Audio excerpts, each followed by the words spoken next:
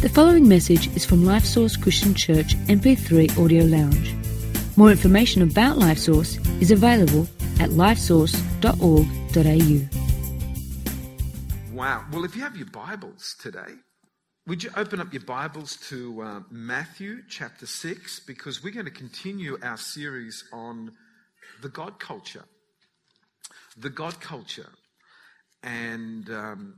And this is all about getting your priorities right. That's the theme of this morning, getting your priorities right.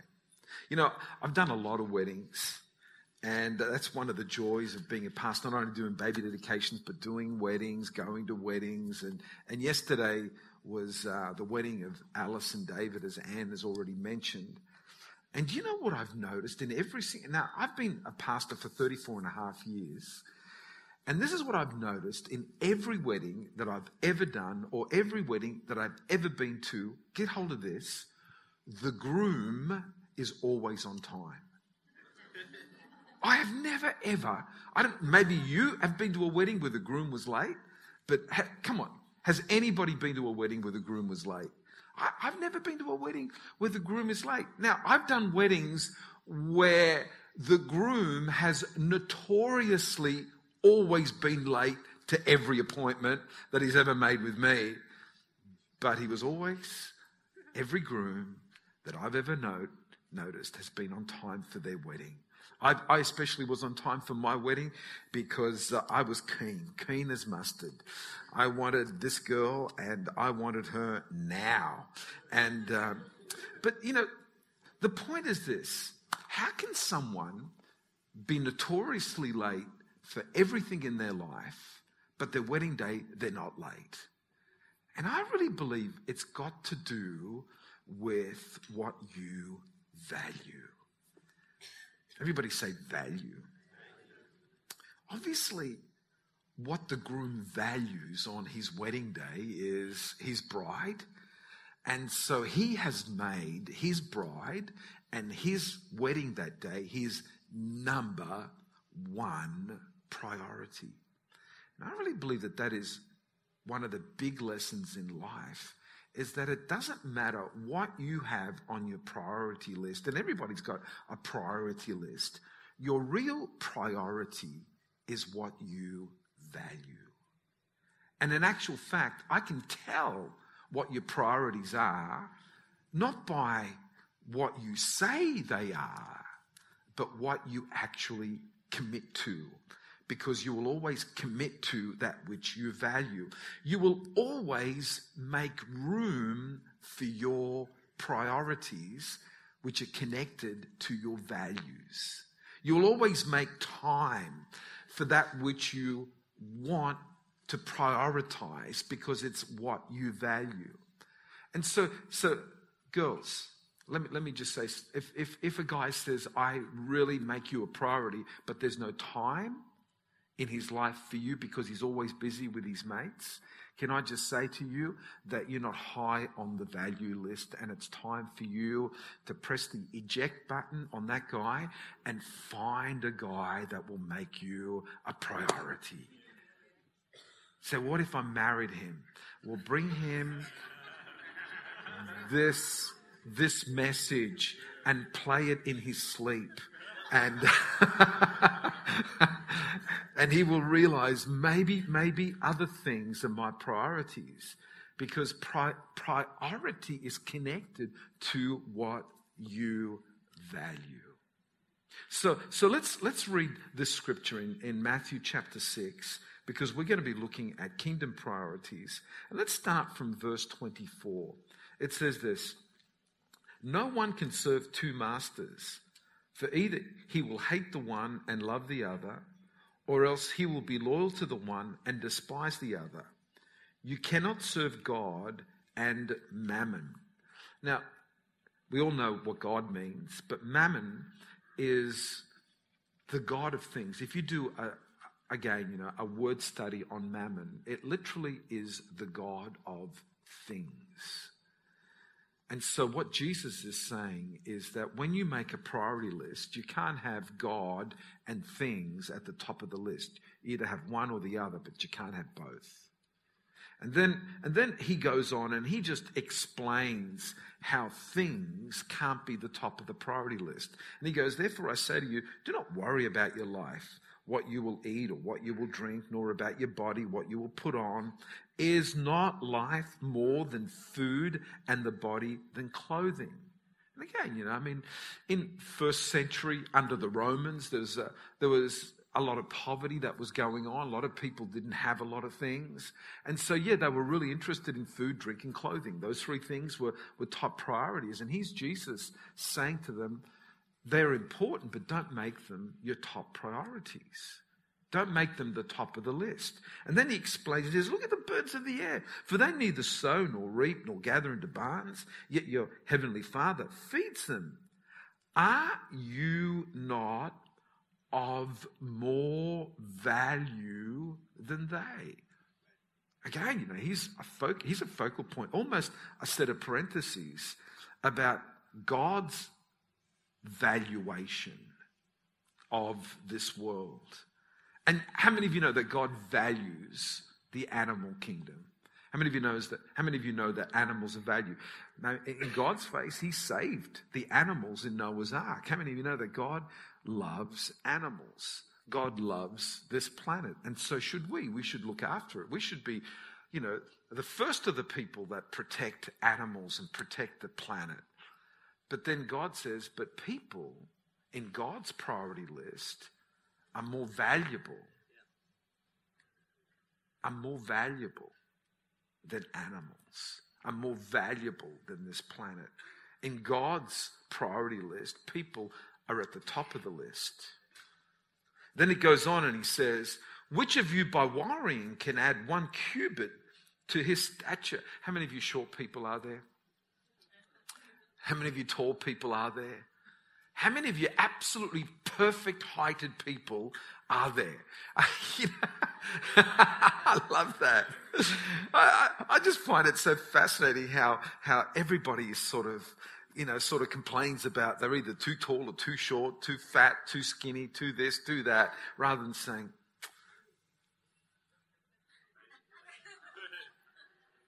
I'm happy. I'm just happy. And he goes on and says, does worrying change anything? So why do you worry about clothing? Consider the lilies of the field, how they grow. They neither toil nor spin. And yet I say to you that even Solomon in all his glory was not arrayed like one of these. Now if God so clothes the grass of the field, which today is and tomorrow is thrown into the oven, will he not much more clothe you, O you of little faith? Therefore do not worry, saying, what shall we eat? What shall we drink? Or what shall we wear? After all these things the Gentiles seek, for your heavenly Father knows that you need all these things. But, here he goes, seek first, priority. Seek first the kingdom of God and his righteousness, and all these things shall be added to you. Here's Jesus saying, get your priorities right. Because if you get your priorities right, God will put the order into your life. Seek first the kingdom of God. Kingdom priorities. So God lovers have kingdom priorities, and their priorities are focused on what God wants for our lives. And what the scripture says is that in your priority list, where does God fit into the picture? Where does the kingdom of God? And so I'm going to share with you 4 kingdom priorities this morning very quickly.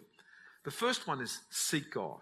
That's the first priority that this is all about. Seek first the kingdom of God and his righteousness.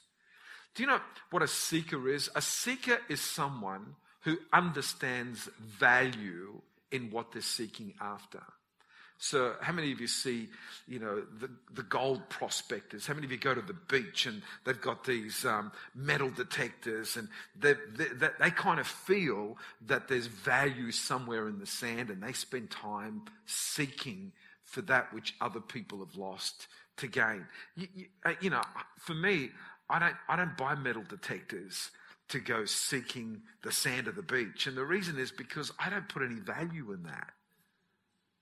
You can always tell where people's values are because that's what they're seeking after. You seek after that that you put value on, that you really believe that you can grab hold of. And so this is what kingdom people do. They've put value on God, and so they're seeking after God. And so what we've got around this world today is a lot of people that put no value on God, and consequently, they're not seeking after him. So they're seeking after other things. Everybody is seeking for something. Everybody, some people are seeking for money. Some people are seeking for materialism. Some people are seeking for love. How many of you have ever been to India? We've got a lot of Indians in our church, and one of the most fascinating things that I find in India is the newspaper columns where people are seeking for love. And they actually stipulate who they are and what they do and their family, and they even stipulate the color of their skin, and everything is stipulated because they're looking for love. See, everybody's seeking for something. What Jesus is saying is make sure that what you're seeking for is the most valuable. And then the flip side of that is how Jesus came to seek and to save that which was lost, which is us, because he puts value on us. And so in God's eyes, we're incredibly valuable. I'll talk a little bit about this later on. So it starts with seeking God.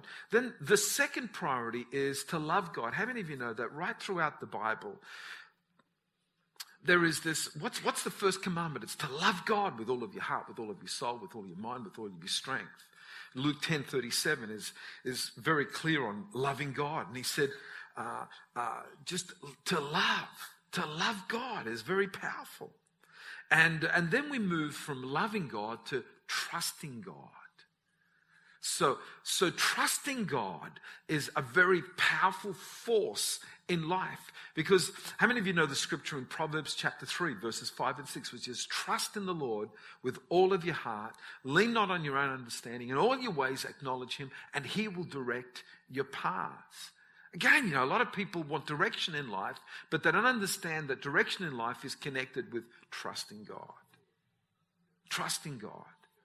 And then the fourth priority is obeying God. And obeying God is, again, one of the great principles of life. Obedience is better than sacrifice. Obedience. And Jesus said, if you truly love me, you will obey me.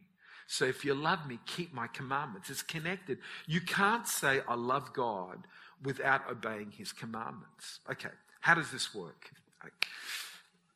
Keep those four things up there, please, because those four things are all connected. They're all connected. What happens when I was a kid growing up with Anne, it was number 4 that was the most important one. You got to obey God.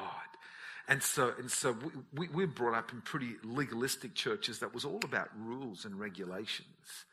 And it was just a scary time to be alive.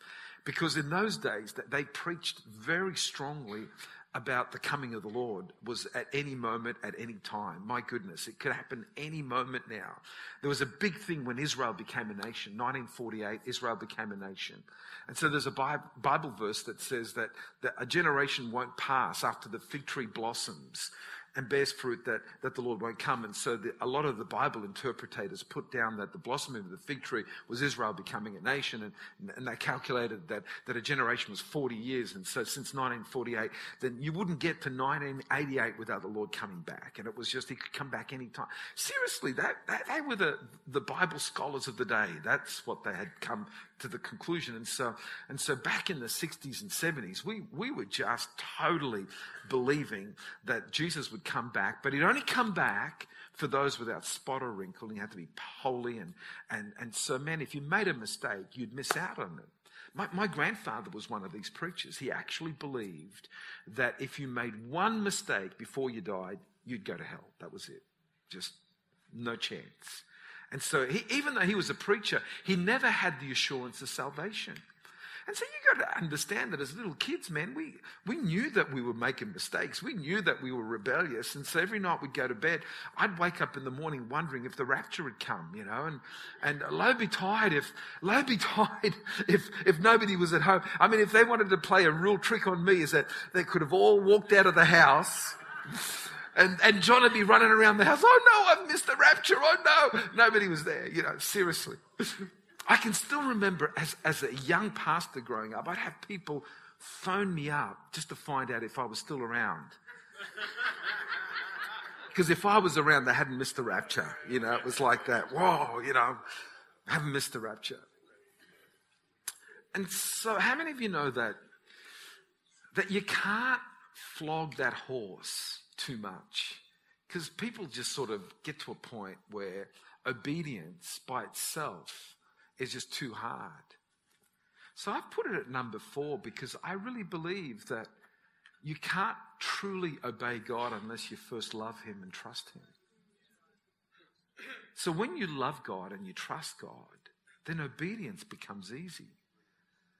But let me tell you, if you can't even trust God, it's pretty hard to obey God.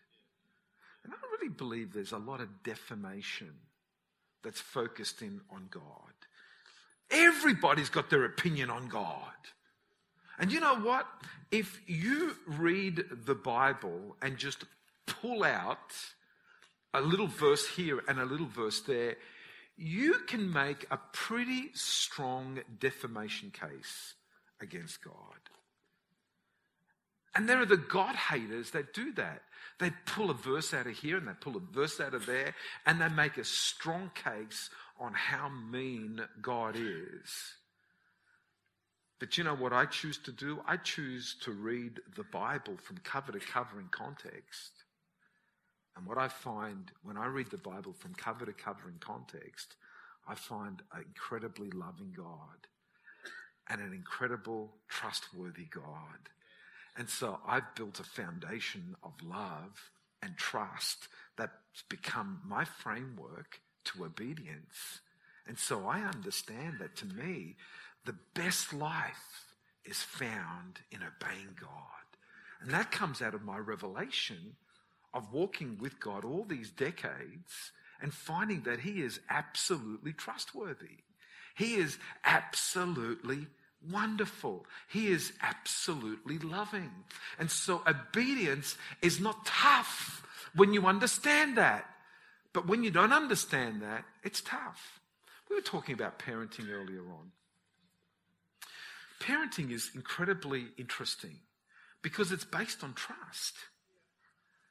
And so my eldest son is 33 years of age. My daughter is somewhere younger than that. I won't tell how old she is because it's not nice to reveal women's ages. But Stephen's okay. He's 33. He's cool. And I keep reminding him that Jesus was crucified when he was 33. So if you can get past this year, you're doing well. But I can remember the conversation that we used to have when they were young. Starting to enter teenage years. How many of you know they're the most interesting years? The teenage years. And so, the conversations went like this. Of all the people on this planet, 7 billion people on this planet, let me tell you who is for you the most. Who is on your side the most? Your mum and dad. There's no one else on this planet, nobody. No matter what they say, there is nobody on this planet that wants to see you successful, to see you have a great life more than your mum and dad. So this is the deal. We offer to you all of our wisdom, all of our resources, everything that we have to make you successful. And so whatever we say to you comes from that perspective. There's no other agenda. Now, this is the deal. There will be times in life where you will have friends come to you and tell you something contrary to the advice that we've given you. And it'll go something like this. What do your mum and dad know? What do your mum and dad know? They don't understand what we know. Come on, come and follow us and we'll have a fun time. Your mum and dad, they're just out to suppress you. They're just out to keep you down, but we're out to have fun.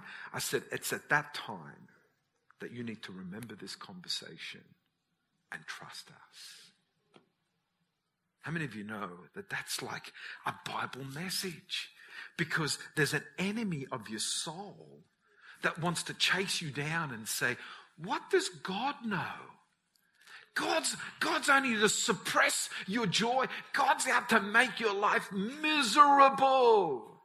If you follow me, I'll make your life joyous. But let me tell you something. That the enemy always promises what he can't deliver. But God only ever promises what he can deliver.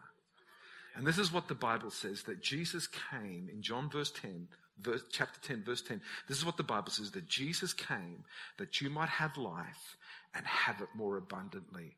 So his passion and desire for your life is abundant life, the best life, not a second best, but the very best life. But it's connected to trusting him, obeying him. Hey, let me give you a parable on priorities. We've been doing kingdom parables while we've been doing this kingdom series. Let me give you a kingdom parable. Luke 14. This is the parable of the great feast. Luke 14. Let's read it together. Are you with me this morning? Okay, Luke 14. It says this. Now, when one of those who sat at the table, this is verse 15. When one of them who sat at the table with him heard these things, he said, blessed is he who shall eat bread in the kingdom of God. How many of you know the scribes and Pharisees, the Jewish people, understood that there was a day coming when the kingdom of God would be revealed and that there would be a great feast to celebrate that day. That's what they believed, and so this was the launching pad. And so Jesus then launches from that thought into this parable, and he says to them, a certain man gave a great supper and invited many, and sent his servant at supper time to say to those who were invited, come, for all things are now ready. But they all with one accord began to make excuses. Everybody say excuses. The first said to him, I have bought a piece of ground, and I must go and see it. I ask you to have me excused. And another said, I have bought 5 yoke of oxen. That's 10 oxen. A yoke is 2 oxen that work together. So he bought 10 oxen, 5 yoke, 5 pairs that work together. He says, and I'm going to test him. I ask you to have me excused. Still another said, I've married a wife and therefore I cannot come. So that servant came and reported these things to his master. Then the master of the house, being angry, said to his servant, go out quickly into the streets and lanes of the city and bring in here the poor, the maimed, the lame and the blind. And the servant said, Master, it is done as you've commanded. And still there is room. I love that there is room for everybody. And then the master said to the servant, go out into the highways and hedges and compel them to come, that my house may be filled. Can I just say here, make this statement. What you value, you prioritize. What you don't value, you excuse. Come on, I want to say that again. What you value, you prioritize. What you don't value, you excuse. You make an excuse. There's always an excuse. Remember, someone asked a farmer, can I borrow your rope? And he says, no, I'm using my rope to tie up milk. He says, you can't tie up rope. You can't tie up milk with rope. And he says, one excuse is as good as another when you don't want to make the commitment. It's so true, isn't it? That an excuse is a reason to not do what you're asked to do. And so people go through life making excuses all the time. And this story is about people who made excuses because they did not value what was offered to them. What was offered to them? What was offered to them was a ticket to the great feast, the feast of the universe, the great celebration of the universe, the kingdom of God feast. Oh, are you kidding me? You get a place at the table with the king to enjoy the feast of the kingdom. This is the entrance into heaven. When we get to heaven, there's going to be this incredible feast. It's the kingdom feast. The Jews knew about it. That was the launching pad into the parable. And he goes in and he says, bring them in. You just invite. There's been a chosen people that's on the guest list. And they were chosen. How many of you know that this is a real backhander to the scribes and Pharisees that rejected everything that Jesus had to say? At the end of the day, that's exactly what was happening here. Jesus was giving them a biff up the nose and saying, you were the chosen ones, but you rejected the invitation, and now the rejected ones will be the chosen ones. The chosen are rejected, and the rejected will be chosen. So there's an underhanded reference there to the Gentiles becoming the chosen ones. Anyway, that's another story by itself. But see, these are the excuses that people make. I've got some investments and I've got to go check them out. I bought some land. I've got to go check it out. I've made some investments. Then other people have got work priorities. I bought a new tractor. I bought the new tractor to dig up the soil. 5 yoke of oxen. Man, we are going to plant some crops this year. We're going to make money. I got to go test them out. And then there's marriage priorities, family priorities. I married a wife. Got to go test her. No, it doesn't say about test her out. It's the other two get tested, not the wife. Okay, let's just get that right. The excuse is, I'm married, can't come. Full stop. Won't even go there. Okay. And then you've got the great twist. I love this. You've got the great feast, the great excuses, and then there's the great twist. And the great twist is, forget these bozos and go for the poor, the maimed, the blind and the lame. Go for the ones that nobody expects to be invited. All those that could dress up with great garments and come, look at me, everybody, look at me. Forget them and go for the rejected ones. Go for the maimed, the blind, the lame, the poor. Go for those that are rejected, those that would never in their wildest dreams think that they could come. Go for them. And he says, yeah, they're coming, but there's still room. We'll compel even more to come. What an incredible thing where God places value on people. So much value on people. God places incredible value on you. But you've got to decide. You've got to decide whether you place more value on your sin than the kingdom of God. Because there's a lot of people that place more value on their sin. They won't let go of their sin. See, this is the deal with God. He says, I want to remove your sin. I want to take away your sin. But you can't have your sin and God. You can't serve two masters. You can't have God and the God of things. Yeah, but I like my things. I like my thing. And God says, no, it can't be your priority. God's got to be your priority. But God, you don't understand. If I don't have my thing, I don't feel comfortable. It's my comfort blanket. I need my thing. And God says, the only thing you need is me. And if you've got me, there's nothing that you need. And I tell you, for so many people, that's the hardest choice because they're hanging on to a thing that offends God. And we don't get it. We don't get it. We don't even get the fact that God can be offended. Do you know his first offense was at the eating of a piece of fruit? You say, are you kidding me? Is God that weak that he gets offended at eating a piece of fruit? That's how sin entered this planet, eating one piece of fruit. You say, but what's the big deal? It wasn't the fruit, it was the disobedience. It was the rebellion. It was, man, I've only asked you to do one thing. And you couldn't even do the one thing that I told you not to do. What's the go?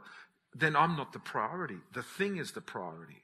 And can I just say to you that kingdom people have made God the priority. Why? Because you value God.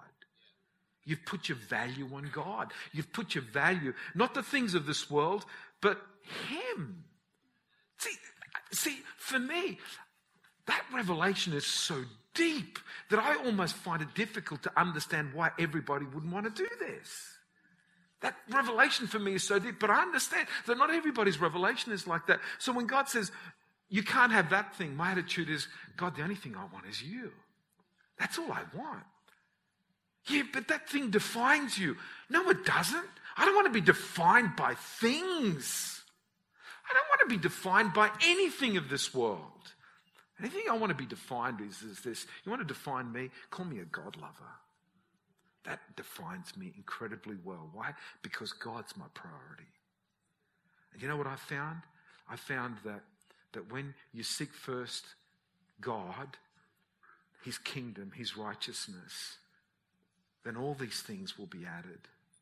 Not the unrighteous things, the good things, because God will separate the unrighteous things from you, but he'll give you the good things.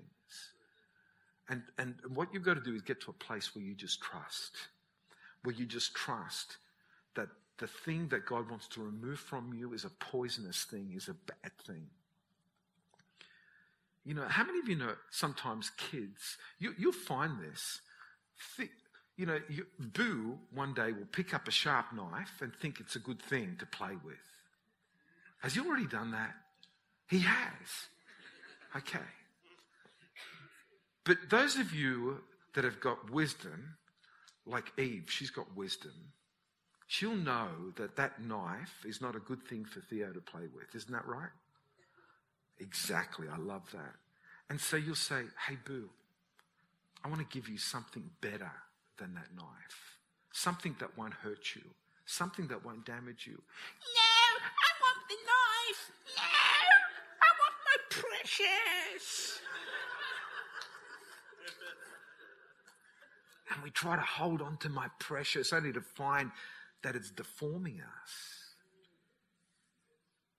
It's causing us to become ugly when God designed us to become beautiful. And you've got to trust. You've got to trust that God says, let me take that from you so that I can give you something much more beautiful.